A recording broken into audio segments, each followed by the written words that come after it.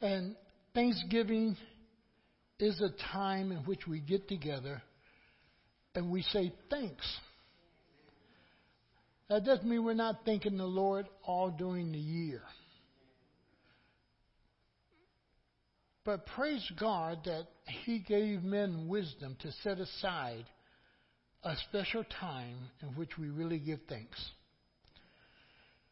Because we are a people that are so forgetful. How many times do you hear somebody today say thank you for something you've done? Because they just take it for granted, and that's our culture today. We don't say thank you too often to people when they've done something for us. But when it comes to the Lord, we should always be thanking Him. He tells us to always give thanks. But to have that one day set aside, and basically only America does it. And I think America really recognized America would not have been America if God would not have done what God had done in America. And therefore we acknowledge Him. And it goes back to Abraham Lincoln, somewhat starting it. That we would recognize a time in which we thank Him. And now we're getting ready to approach Christmas. And Christ was not born in December. Most people know that. But it's a time that we set aside to recognize that He came into this world. If not, we would soon forget that. And then that next holiday that follows, the resurrection. If He didn't set that aside for us to reflect on and really think about, we forget about His resurrection.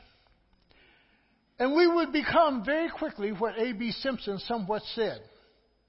We would become a people who only seek for the blessings of God, but not the giver of the blessings.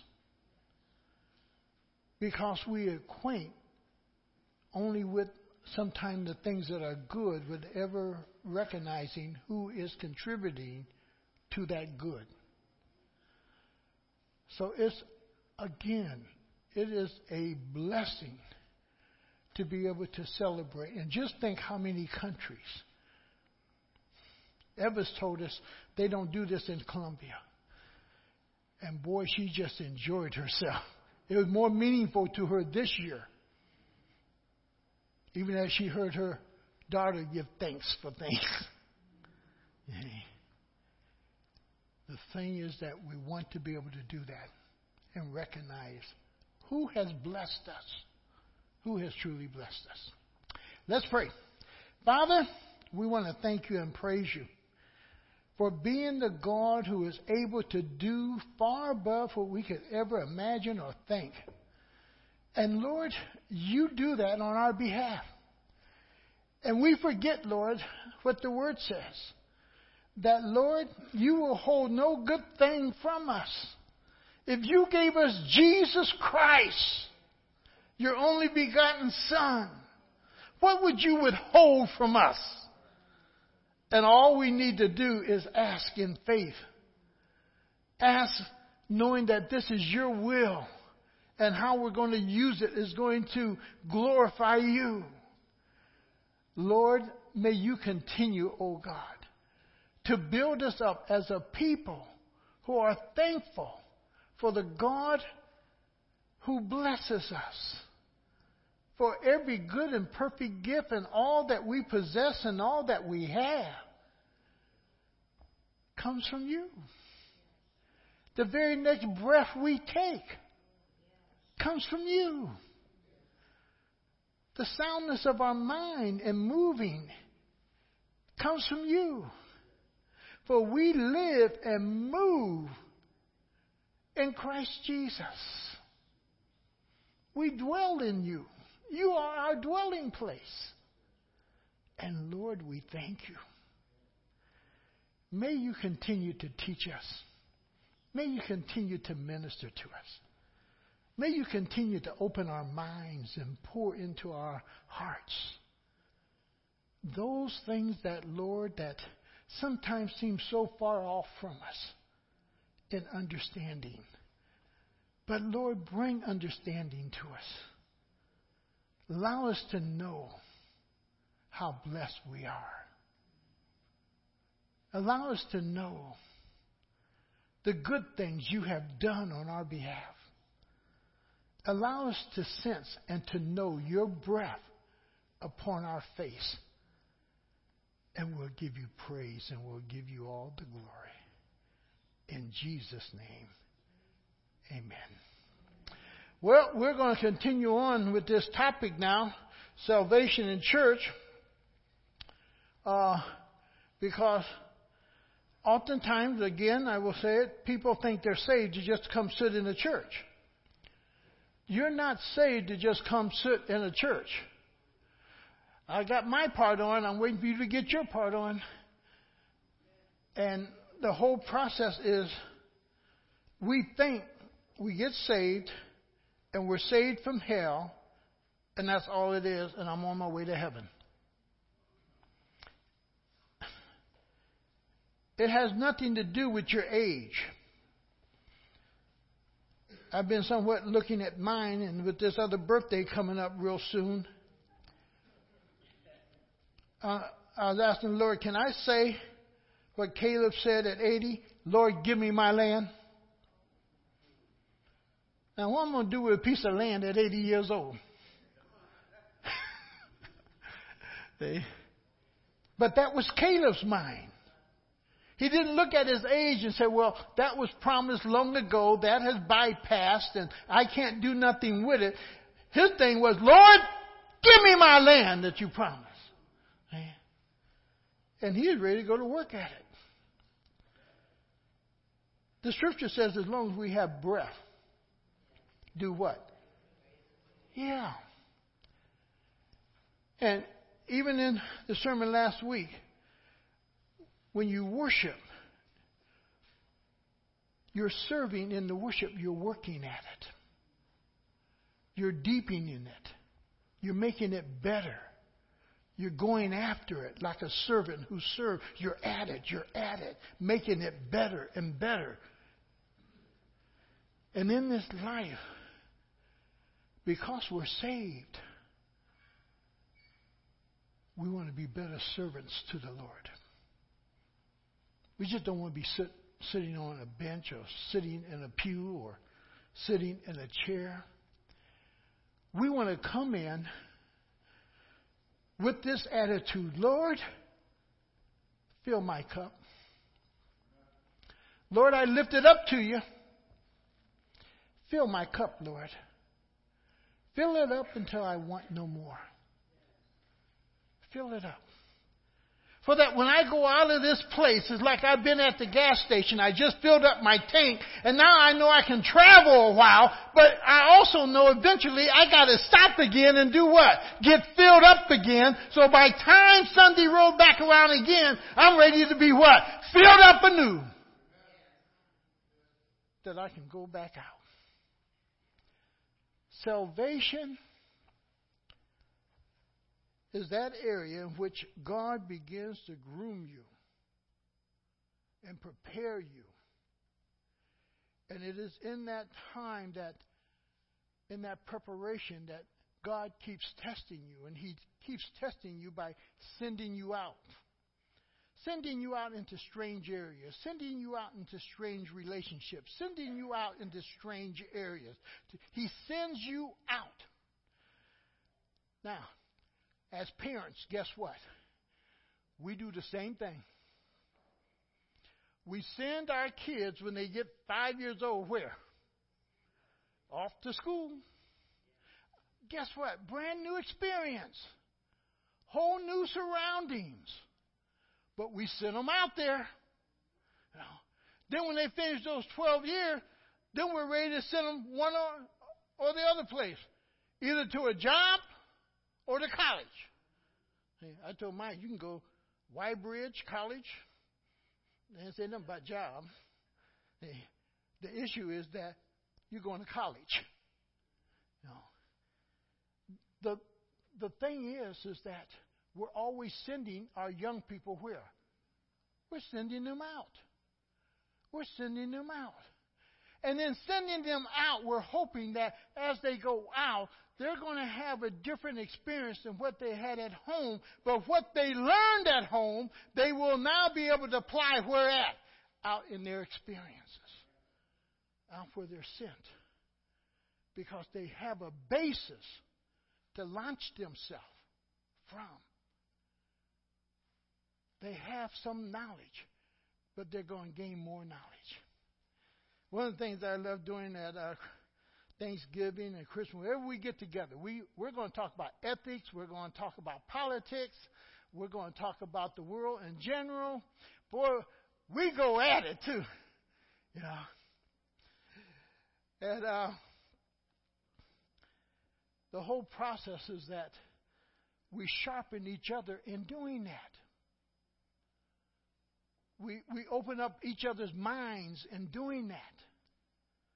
We allow each other to see something in a different perspective while we're doing that. And I mean, we go at it pretty strong, especially when you hit politics with Tia, because that's her specialty, you know. But the whole process is that sometime for young folks, as the old folks would say, you haven't lived long enough yet to really experience. And the process, when I start talking about Eisenhower, well, she didn't know an Eisenhower, really. She wasn't even born yet. Hey. But Eisenhower is the one who says, America's failure with this election is this. They're hoping to elect a Christian and put a Christian in the White House that will set the standards for morals rather than the people of the United States themselves setting the morals and not one person. And he was right. He was right. Jesus sends his 12 out. But he also sends out 72. Luke gives us in 9 the 12, and then over in chapter 10, he sends out the 72. Now, there's a 9-month period between that. Sending out of the 12 and sending out the 72. There's approximately a 9-month period. Now, could the 12 went out with the 72? Some think that they could have. They was just numbered in with them. And some say very sternly, no. The reason is because in the 72, the 12 are not mentioned. But over in all the other areas, whenever you talk about the 12, you're talking about who? The apostles. You get more than that, now you're talking about disciples. Were apostles disciples? Yes, they were disciples. Were all disciples apostles? No, just the 12. And the thing comes around that, boy, he sends them both out. Now, in that sending out, we need to recognize the 12 are the apostles, the 72 are the disciples, but he sends them out for their own learning. He has spent time with both of them and spent time with them a little differently. Both are sent out at different times, not together. Not together. And I think that's an important step for Jesus to take. That he did not send the apostles with the disciples, nor the disciples with the apostles. Though when you look at all the readings of it, from Matthew, Luke, and Mark, all the instructions are the same, basically. All the instructions are basically the same. Both are given the same authority to heal and to cast out demons. The whole process, they're there doing the same thing. I want to suggest to you this thought. Ready? Do I have your ears? You don't have to have the title Reverend to preach the good news. You don't have to have any certain degree to preach the good news. All you got to do is spend some time with Jesus. It's not about a title, if you're an apostle or if you're a disciple, you all have been given authority.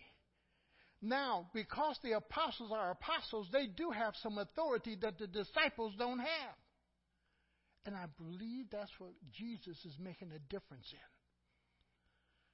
But yet at the same time, when they just go out and do ministry, if you just go out and do ministry, how many of you understand? If you are witnessing and discipling or shepherding 2 or 3 people out, guess what you're doing? You're pastoring. You're pastoring. You got the license to do it? No, but you have the authority to do it in the name of Jesus. And I think he makes a difference because he wants both of them to recognize you both are being sent, or all who name the name of Jesus Christ. Guess what? You're being sent with the same authority, basically. If you name the Lord Jesus Christ, you have been sent into areas of life with the authority of the Lord Jesus Christ to do ministry on his behalf, to represent him, to look like him, to act like him. You have that authority. Doesn't matter what your title is. You've been given authority, just like the 12 or the 72. Now, I'm glad he makes that distinction there. Because if we only had the 12, it would be very easy to just say, that's the responsibility of that leadership group. No, it is the responsibility of everyone who names the name of Christ. Because we've all been given the same authority to preach the word, to lay hands on people, to pray that God would heal and touch people, that God would cleanse people, that God would mend the brokenhearted. We have that same authority in doing so. And he tells us that he gives it to both of them. In some ministries we share and we have the same authority in order to achieve, and that's the main issue, to achieve what God has assigned you to do. He gives you authority for the purpose of working out his will in your life and speaking into the lives of others. And recognize this. It's not about titles. It's about your heart. It's about your obedience. It's about your closeness to him. Now,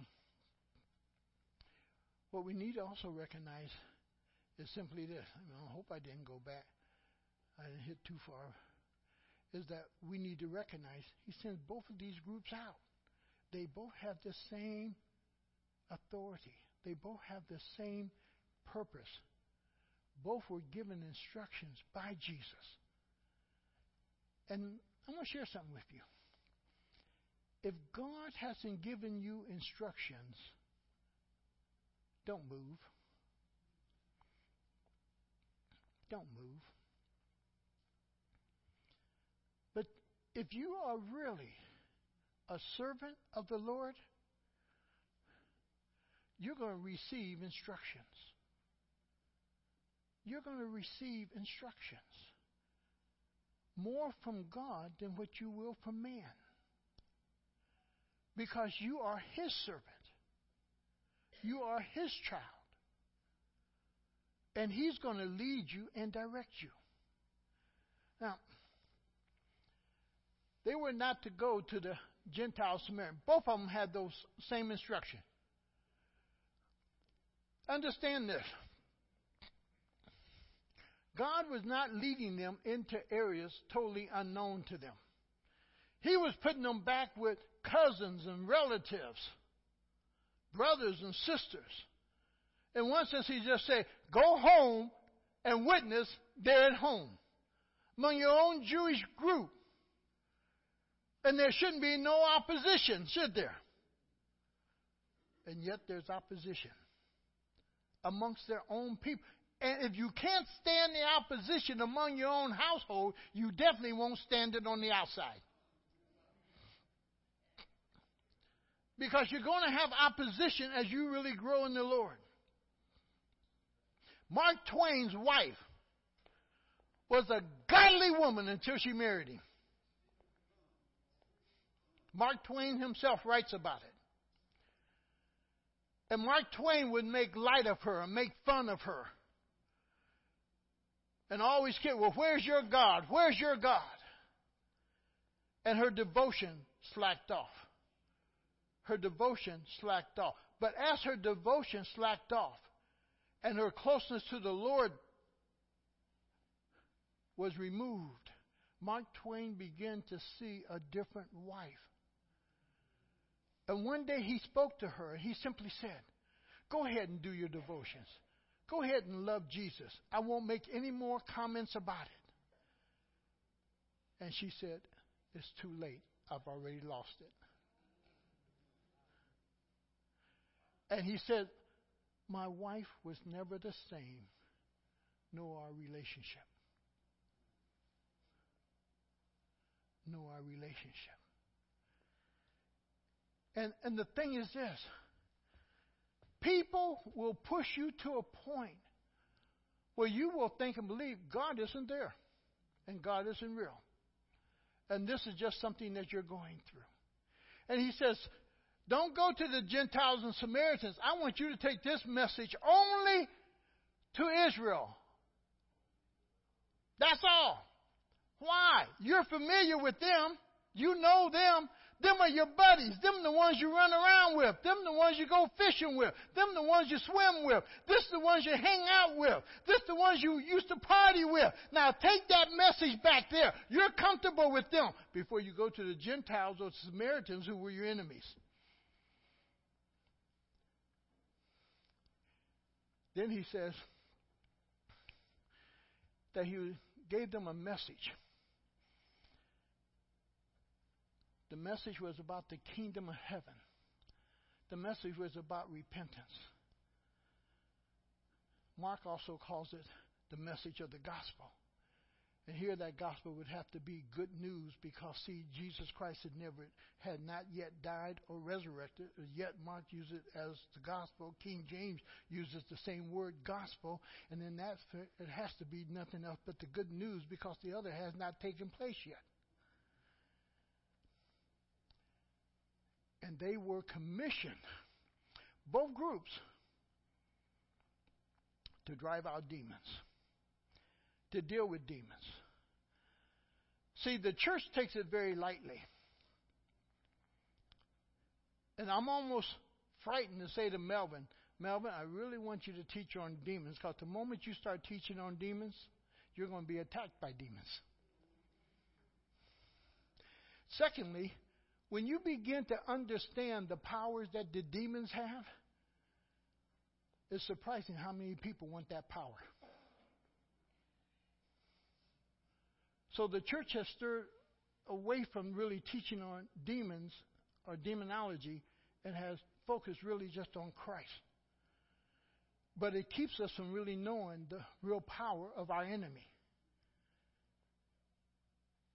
And the process is that he says, I want you to cast out demons. You know, today the church a lot of it don't even believe there is a demon. Most of us don't even believe we're in spiritual warfare. Or if Ephesians 6 is talking about spiritual warfare, who are we in warfare with?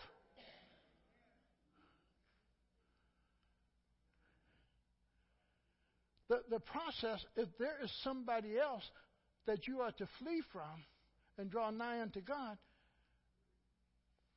that tells me he's a powerful individual. And I need to draw nigh unto who? Unto God. And Satan himself will then what? Flee from me.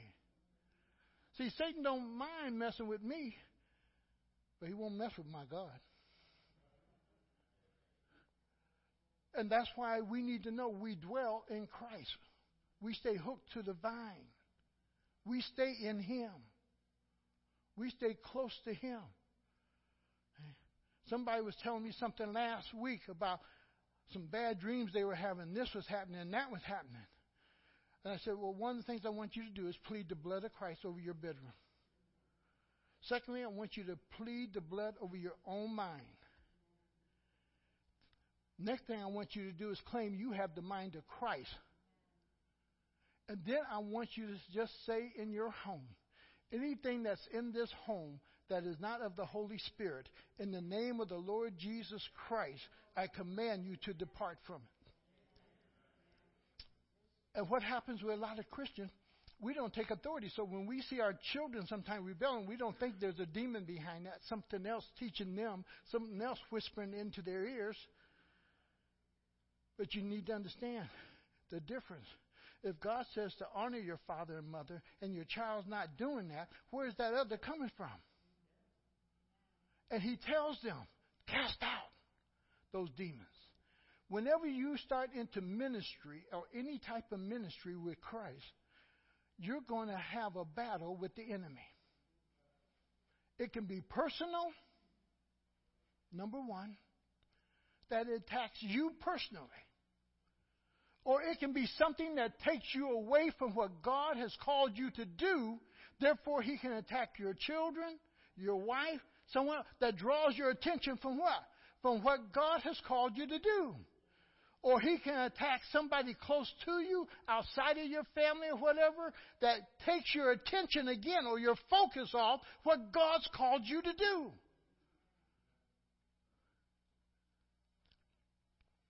And He gives them all, both of them, that ability to do that. Go to Mark 6 and go to verse 12. He simply says in 6:12, He says, they went out and preached that people should repent. They had the same message, but each one of the gospel gives it a little bit different. Preach that the kingdom of God is near. Preach that the kingdom of God is coming. The whole process is the same thing, basically. And He says,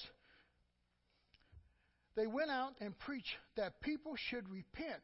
They drove out many demons and anointed many sick people with oil and healed them. Same thing's happening in both cases. Go over to Matthew real quick, 10:7.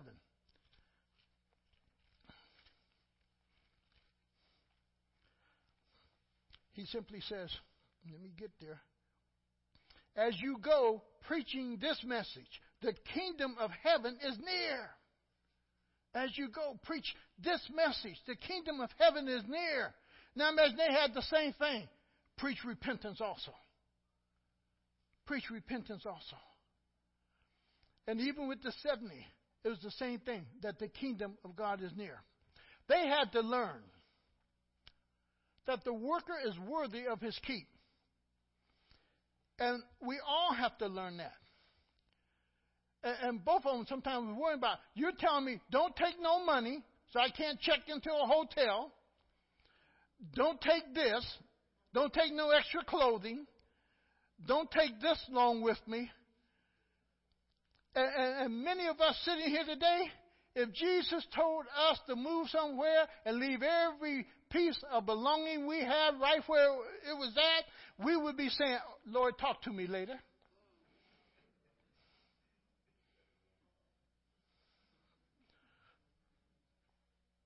But he says to them, leave it all. Leave it all. Why?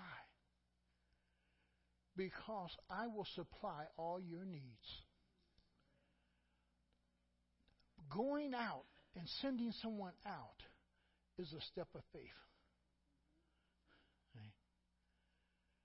And when people leave home, it's a step of faith. They're hoping they can step out there and don't what? Have to come back. Okay. They're hoping that they can step out there and really provide all that they need to provide for themselves. And here with Jesus, He's letting them step out before He ever leaves the scene. Because it is a test And it is a training experience. That this is what you're going to do when I'm gone. You're going to be sent out. And you're going to be tested by people. And we're going to talk about 4 things that really are going to be tested. And 4 things that you have to know about yourself. But he says, boy, I'm sending you out. I'm sending you out. And you're worthy of your work. Now, what they had to understand is this. You're not supplied by man. You are supplied by God. Now, God might use man. And that's why he says in Matthew, he tells them, search for a home. Search for a worthy person. It's not that you didn't do anything.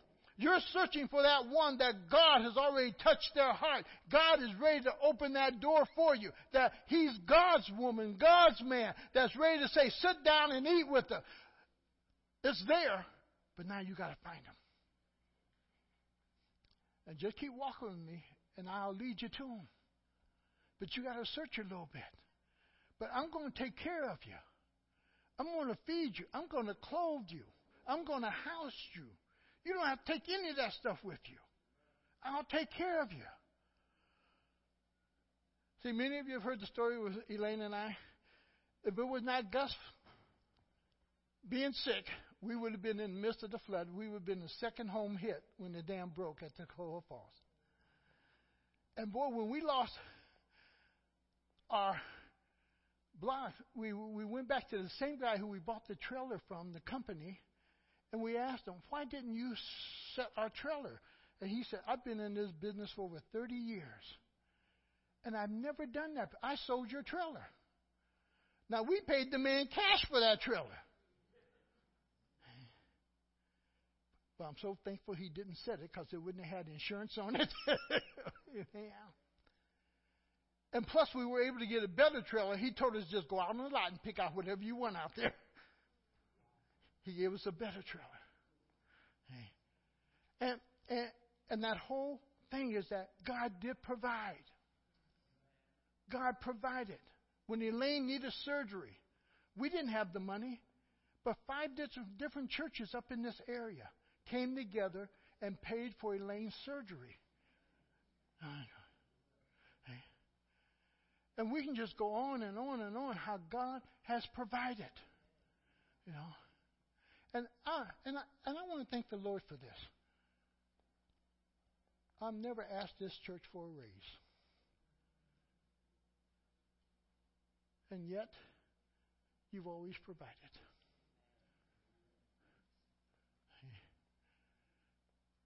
The process is not that I have to worry about things. But God takes care of it. Sometimes I look back now, how do we send 3 kids to college? How did this happen? How did that happen? Just amazing. But God will take care of his workers. If he sends you, he'll take care of you. If he sends you, he'll supply you. God will do it. Based, as Philippians says in 4:19, according to his riches, where? In Christ Jesus. If you think you're going on a vacation because you're going on a mission trip, you may not be supplied what you have need of. But if you're going over there to work and lift up the name of Jesus, then that's different. So in Matthew 10:11, he says, search for that worthy person. He says, whatever is put before you in that house, you eat it. Why? I'm providing it. Maybe you like to go without eating for 3 or 4 days. Then you'll eat anything. See? Some of us who was in Vietnam, we learned how to eat without washing hands. We learned how to eat right out the can, that old cold beef stew, all the grease up on top. You know. You learn how to adapt. And he says, when you find that house, you'll know it by this. Give it your peace. And if your peace rests there, then that's the one. Give it your peace.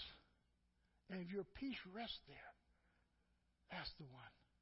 But if your peace doesn't reside there and doesn't rest there, then kick the dust off your shoes and keep on moving. Now, they are to learn in their going. Everyone doesn't like them. They're taking this message, but just because you got a message doesn't mean that everybody's ready to receive what? The message. They're among the same group of people.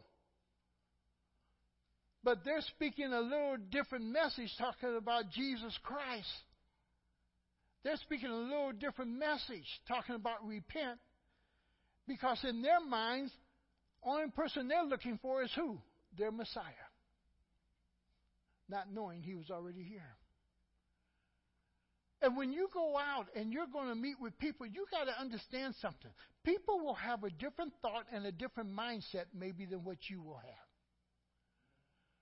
And therefore, you want to be as wise as that serpent and yet as gentle as that dove. And that word there, harmless, is to be safe and not damaging. You don't damage yourself, nor do you damage the other person. And what you need to understand, that you're already dealing with somebody with a lot of bruises and a lot of pain and a lot of hurt. And you want to use wisdom. And you're not there to destroy them or damage them any more than what they are.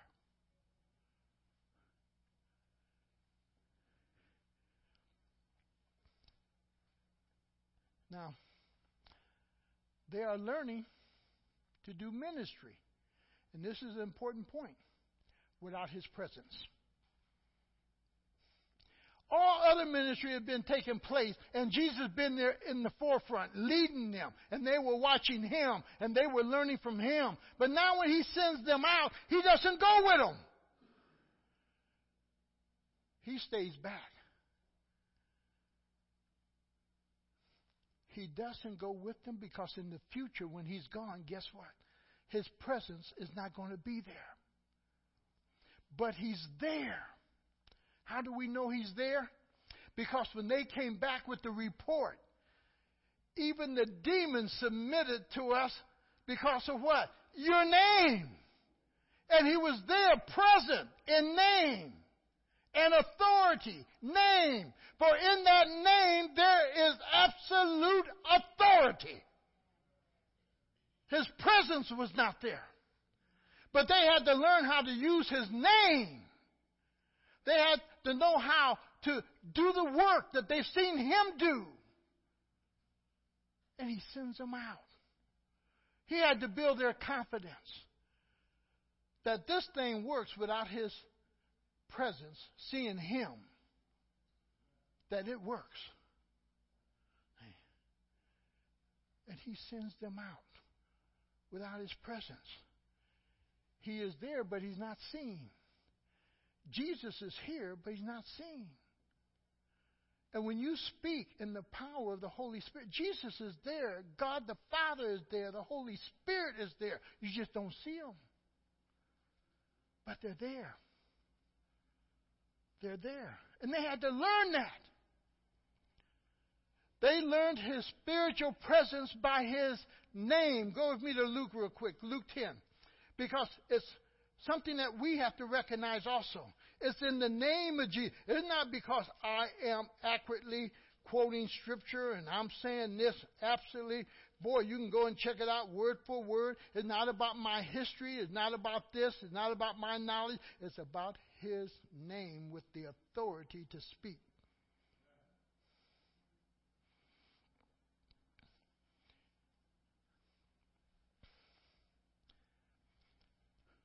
So he says in verse 17, the 72 returned with joy and said, Lord, even the demons submit to us. Now they didn't stop there. In your name. Not in my name. Not in the words so much that I spoke. But they submitted because of your name. And your name was presence.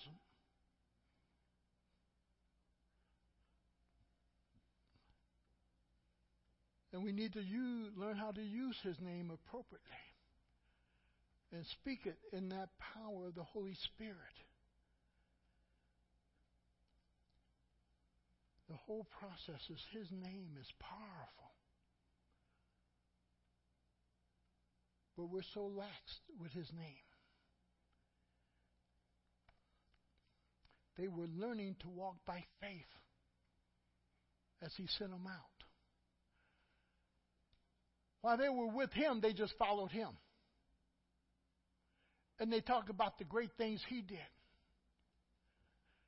Now, he's commissioning them to do those things. But when they go out prepared to do what they have seen him do and what they've been taught to do, it takes faith. You'll be surprised sometime how I feel on the inside when I'm praying that God heals somebody.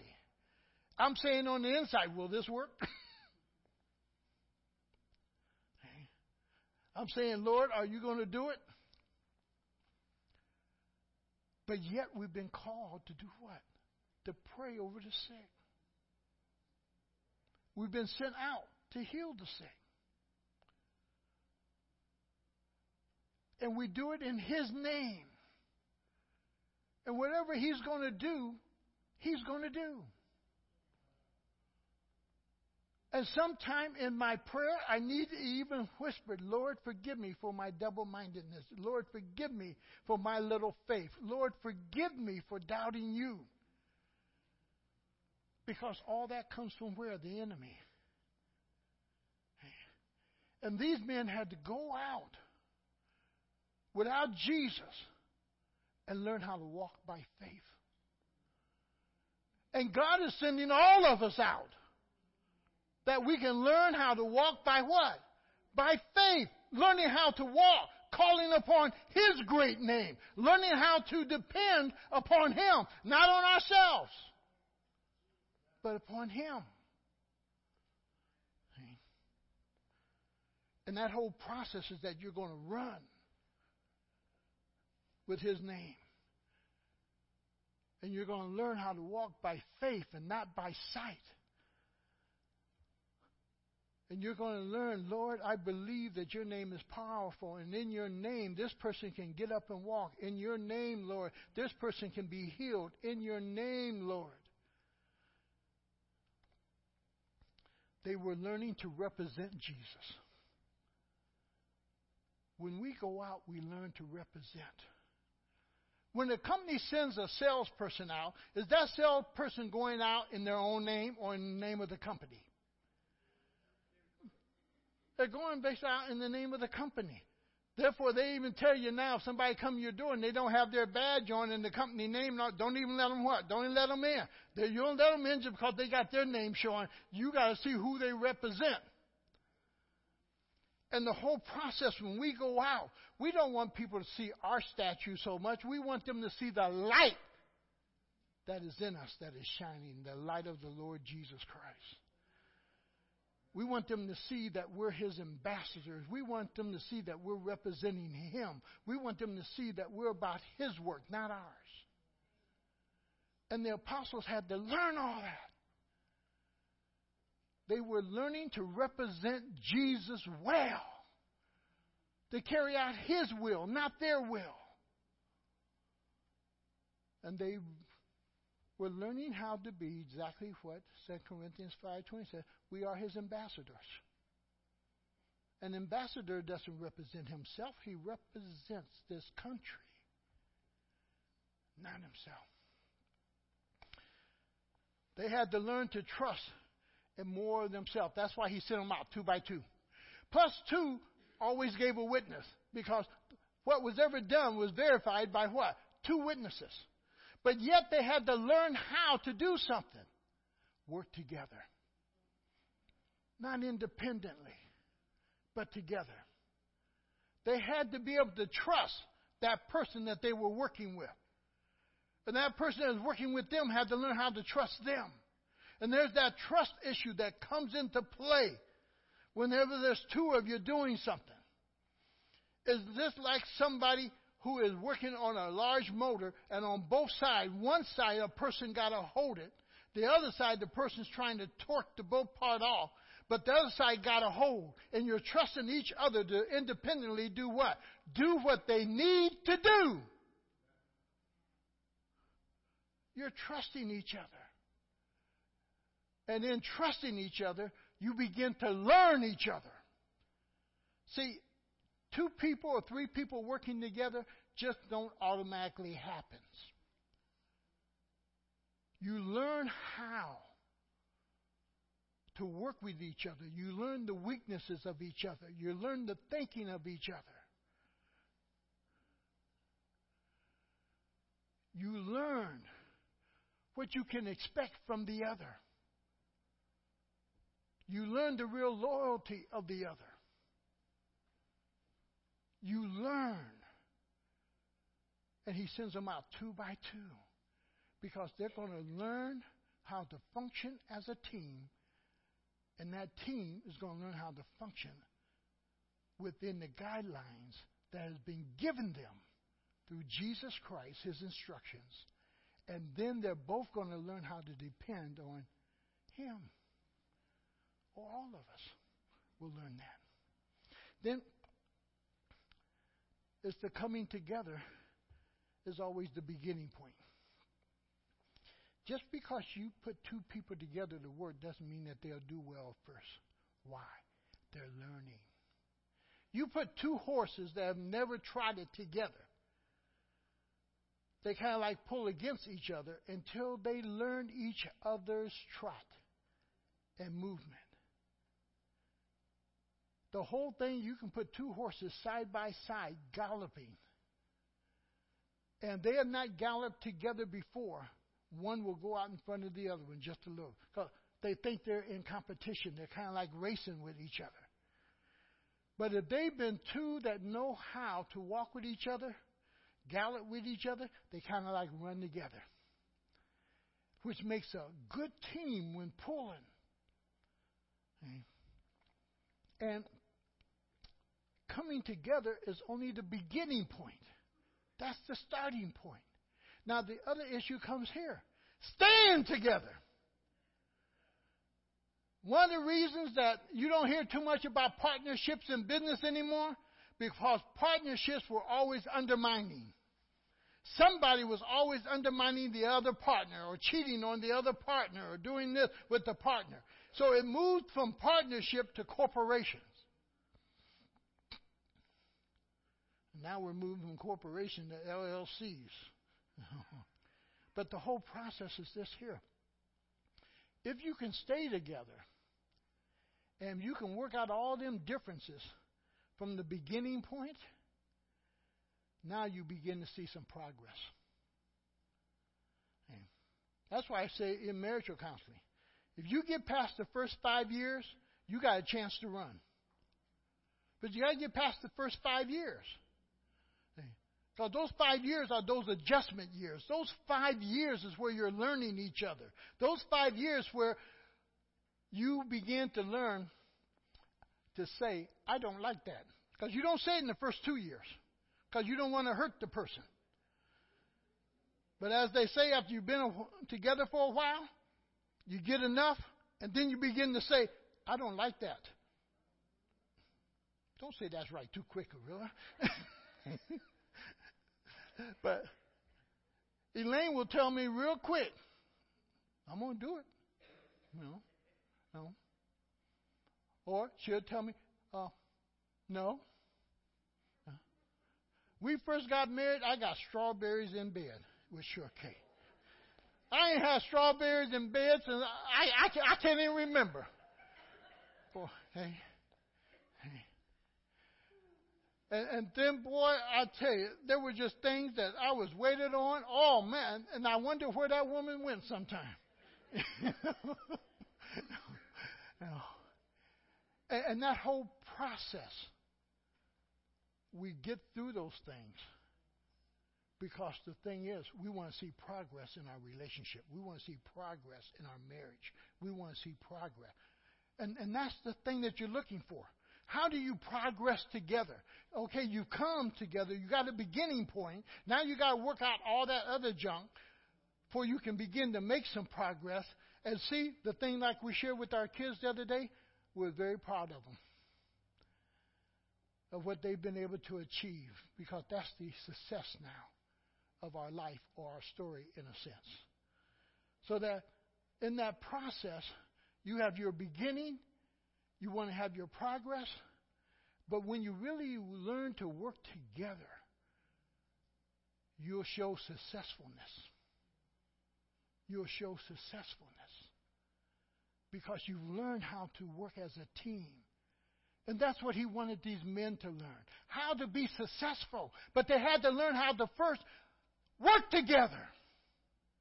Because when you first work with someone, you start complaining. You ain't doing your part. Lift that up. I got most of the weight over on this side. You need to do this and you need to do that. I've done more than what you have done. And you get all this criticism that comes in, all these complaints that come in. But as you begin to learn how to work together, because now you discovered each other's weaknesses, you discovered each other's strengths, you begin to learn how to tap into them so that you can begin to see some progress. And then you're able to see some success. They had to learn, coming together was learning to work together to accomplish God's will. And they both had to understand that. This is not about me and you. This is not about us being in competition. This is about us doing God's will. Marriage is that most important part about marriage. That we're both here to do what? God's will. If we're going to progress, if we're going to be successful, we both have to have that as our goal. We're not here in competition. We're here for one purpose: accomplish God's will. Now, 4 important lessons. I'm going to tell y'all right now, I'm going to go about maybe 10 minutes over, so don't y'all get excited. I'm doing good. 4 important areas that you want to take note of, because I believe the apostles and disciples had to go through this same thing inside. And you're the only one who can really look at yourself. You're the one that has to examine yourself. You're the one that has to do it. And I believe he sent them out away from himself, for they could be also honest with themselves. Sometime when you're around certain people, you won't be 100% what? Honest. But when you're all by yourself and talking to yourself, you become a little bit more honest. Somebody can ask you something about your marriage and, it's okay, I'm doing great, we're working on it. Then when you get over here, I ain't done nothing to try to improve that thing. I don't really want that thing. You get more honest with yourself. Oh, I really do love her. I want to be with her. You get more honest with yourself. And I believe Jesus sent them out for that time of them to be able to reflect upon their own heart. When God sends you into ministry, you got to ask this question: have I really accepted Christ in my heart?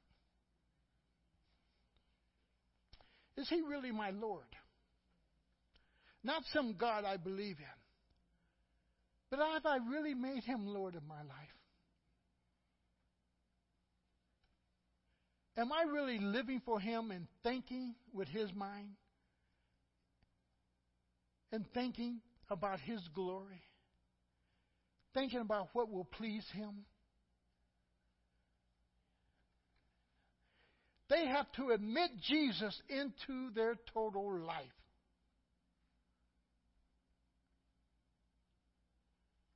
Go with me to Psalms 26:2.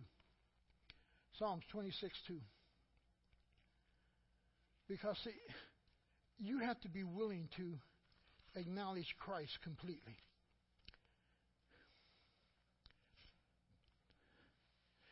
In 26:2 it says, "Test me, O Lord, and try me." He sends them out there to be tested.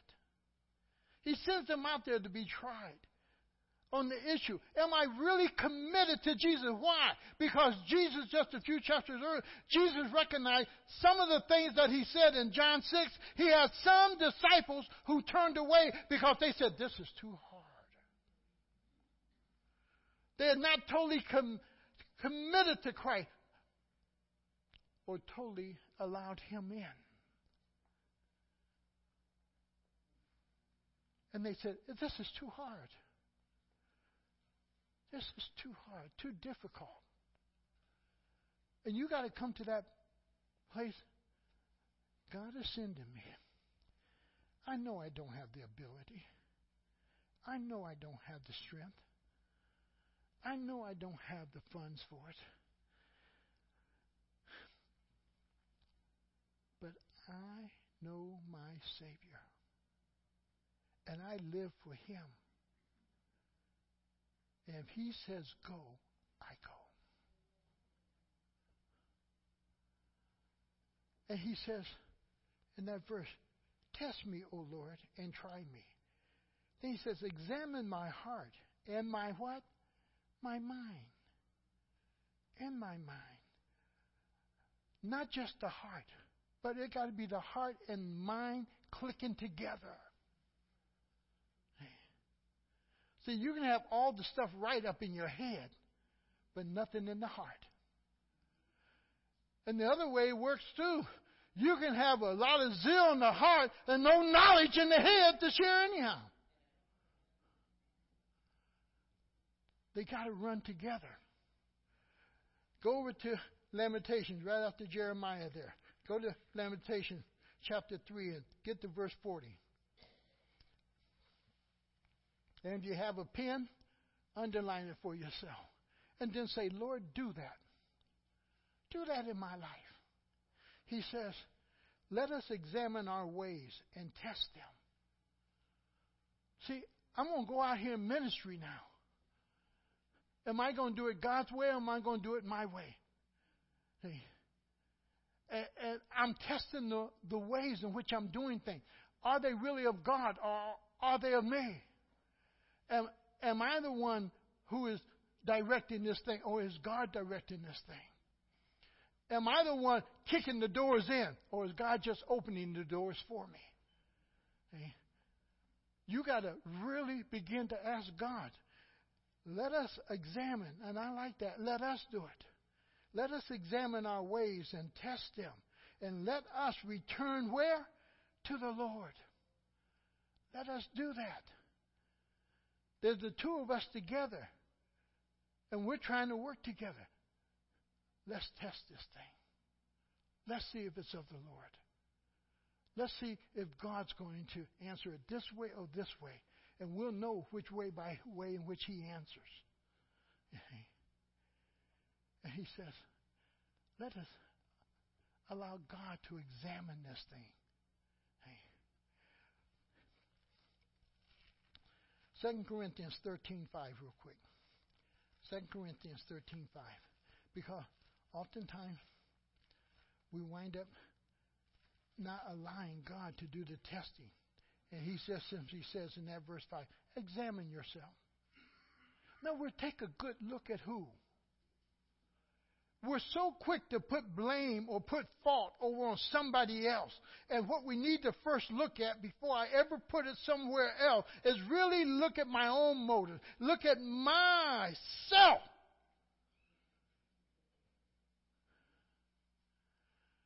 And if I'm so important, why shouldn't that person feel that they're important? But it's the humbling of yourself to allow God to function. I know I'm the head of my house, but sometimes I got to shut my mouth. I can put my own foot in my own mouth. See? And listen to Elaine sometimes. She's going to make me listen anyhow, but to really listen. See? To really listen. See? Without trying to be the show-off or just looking at it from my way. See? And that's why with my kids, we sit and we talk because I learn a lot from them. I learn so much from them. See? And he says, examine yourself to see whether you are in the faith.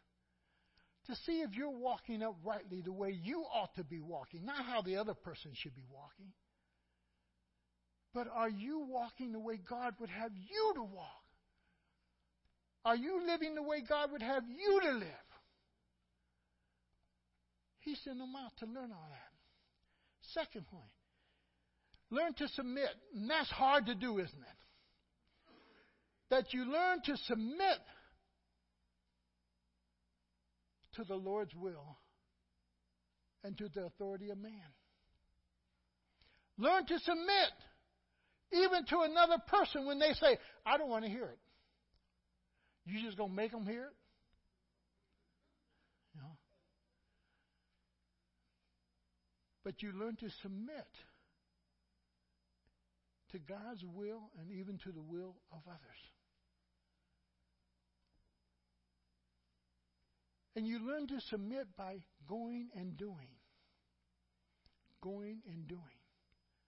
We are not just going in His will. But what you have to learn how to do is to, function in His will. You have to learn how to expedite things in His will.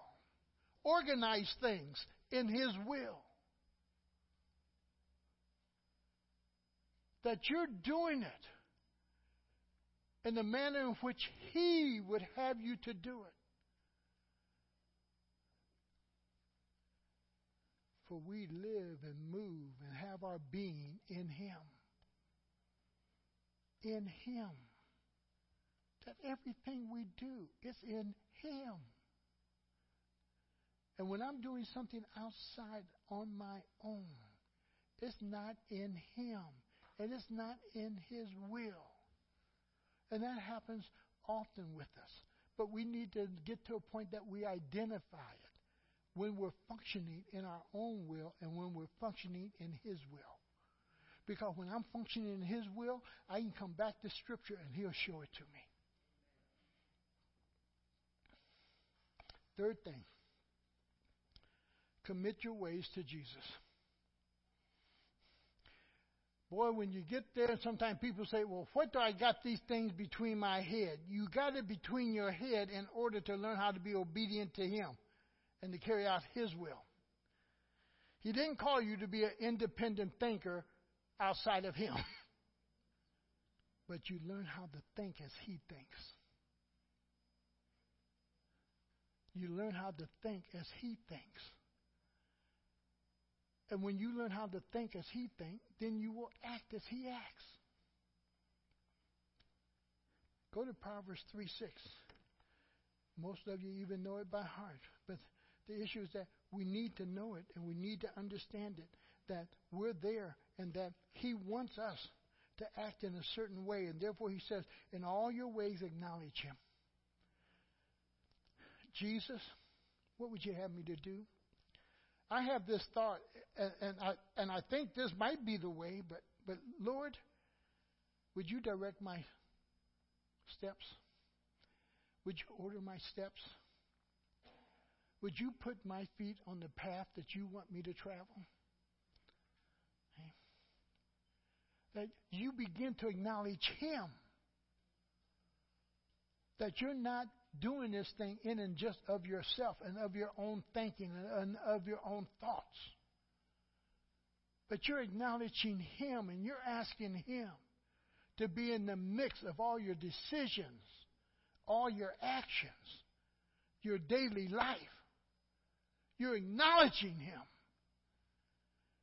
You're committing all your ways to Him. And while I'm at it, even your finances. If you commit your finances to Him, let Him grow the interest. You'll be surprised what might happen. He's not asking you to commit just some of the things of your life. He wants you to what? Commit every part of your life, your whole life, to Him. And they had to learn that. And then fourthly, and sometimes this is a tough one, you have to learn to transmit knowledge to others. That can be tough. You can think that you're explaining something very clear, and it's not being understood.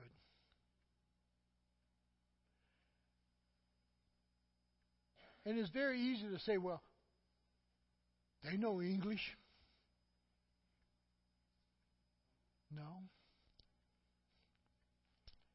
There's sometimes a street talk, you have to talk in the street language. When you're in a different country sometime, the way you explain things are very important.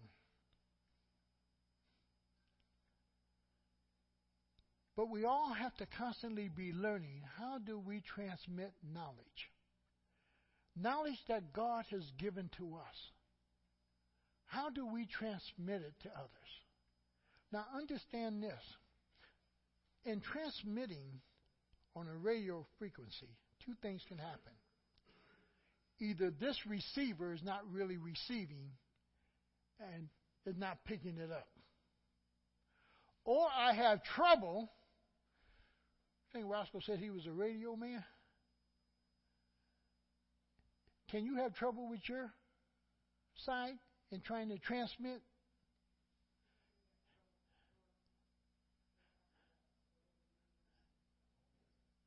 Oh, yeah? See? We just had trouble there. I thought I was doing good and you wasn't receiving nothing. See? Okay. And that whole process, in your transmitting knowledge, watch the expression of other people. Look into their eyes. Watch their face. Watch their body language. They'll tell you if what you are saying is getting through, if it's making sense. If not, you're just using a bunch of words and nobody's home to receive it. And one of the things as Christians, what we got to work at constantly is better communicating the gospel. You just can't have one way. Because we have a whole different group of people out here on a whole different educational planes. Many different cultures where words even mean a little different. But yet it is your responsibility to transmit the gospel to them. And you have to learn to do that. And the only way you learn to do that is by being sent out. Hey. Understand this. Those apostles and disciples had to grapple with those four things. Not only the other things that we see in Scripture, but these things were behind. When I'm out here and I'm going through this, I didn't give up a couple of days' work. I give up a couple of days' work for Jesus.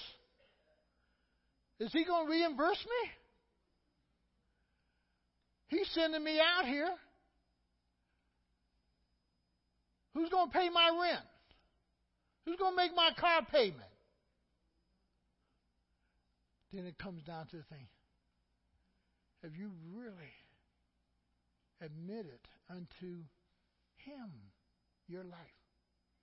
And have you really allowed Him to come in? Have you really learned to submit? Because when you learn to submit, it's not about what you've given up. It's about what you are going to do in following the directions of that other person, because that's where your real desire is. I don't do what Elaine asked me to do because she can make me, and she don't do what I asked her to do because I can make her. We do it out of love and submission to one another. serving each other. And we submit to Jesus, not out of force, but out of love. Out of love. If you are my disciples, you will keep my what? Commandments. Hey, we do it out of love. And then the commitment of our ways. If you're born again and you're stuck, the only reason you're stuck because you have not really committed your ways to the Lord. Because the moment you commit your way to the Lord has the ability to pick your car up and move it out the ditch. Pick you up and give you some traction and move you. Hey. The thing is being committed. And then that last what we all got to do as his disciples is transmit this gospel. Transmit it in Jerusalem, in our home first. Then in our Judea, our neighbors across the street and right there. Then to those folks we don't like very well, those Samaritans. We even give it to them. And then we have it where we just want to take it everywhere. Everywhere.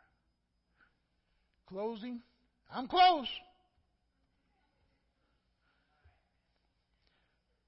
What all we learn, and this is the outcome of this, and this was going to be the disciples. And this is your life too.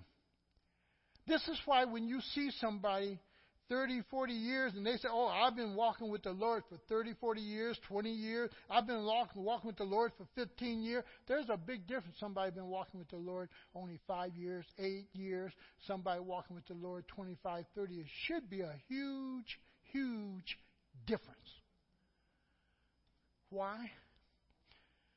Because life itself will give the final exam.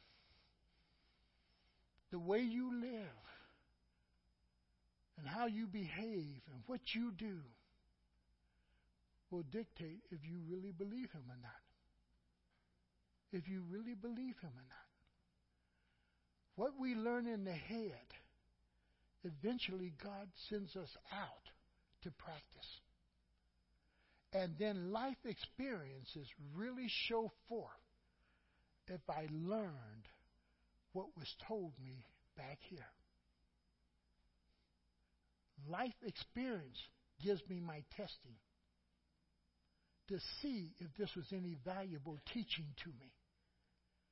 Life experience allows me to know if this teaching was correct or if this teaching was wrong. And how I then live it.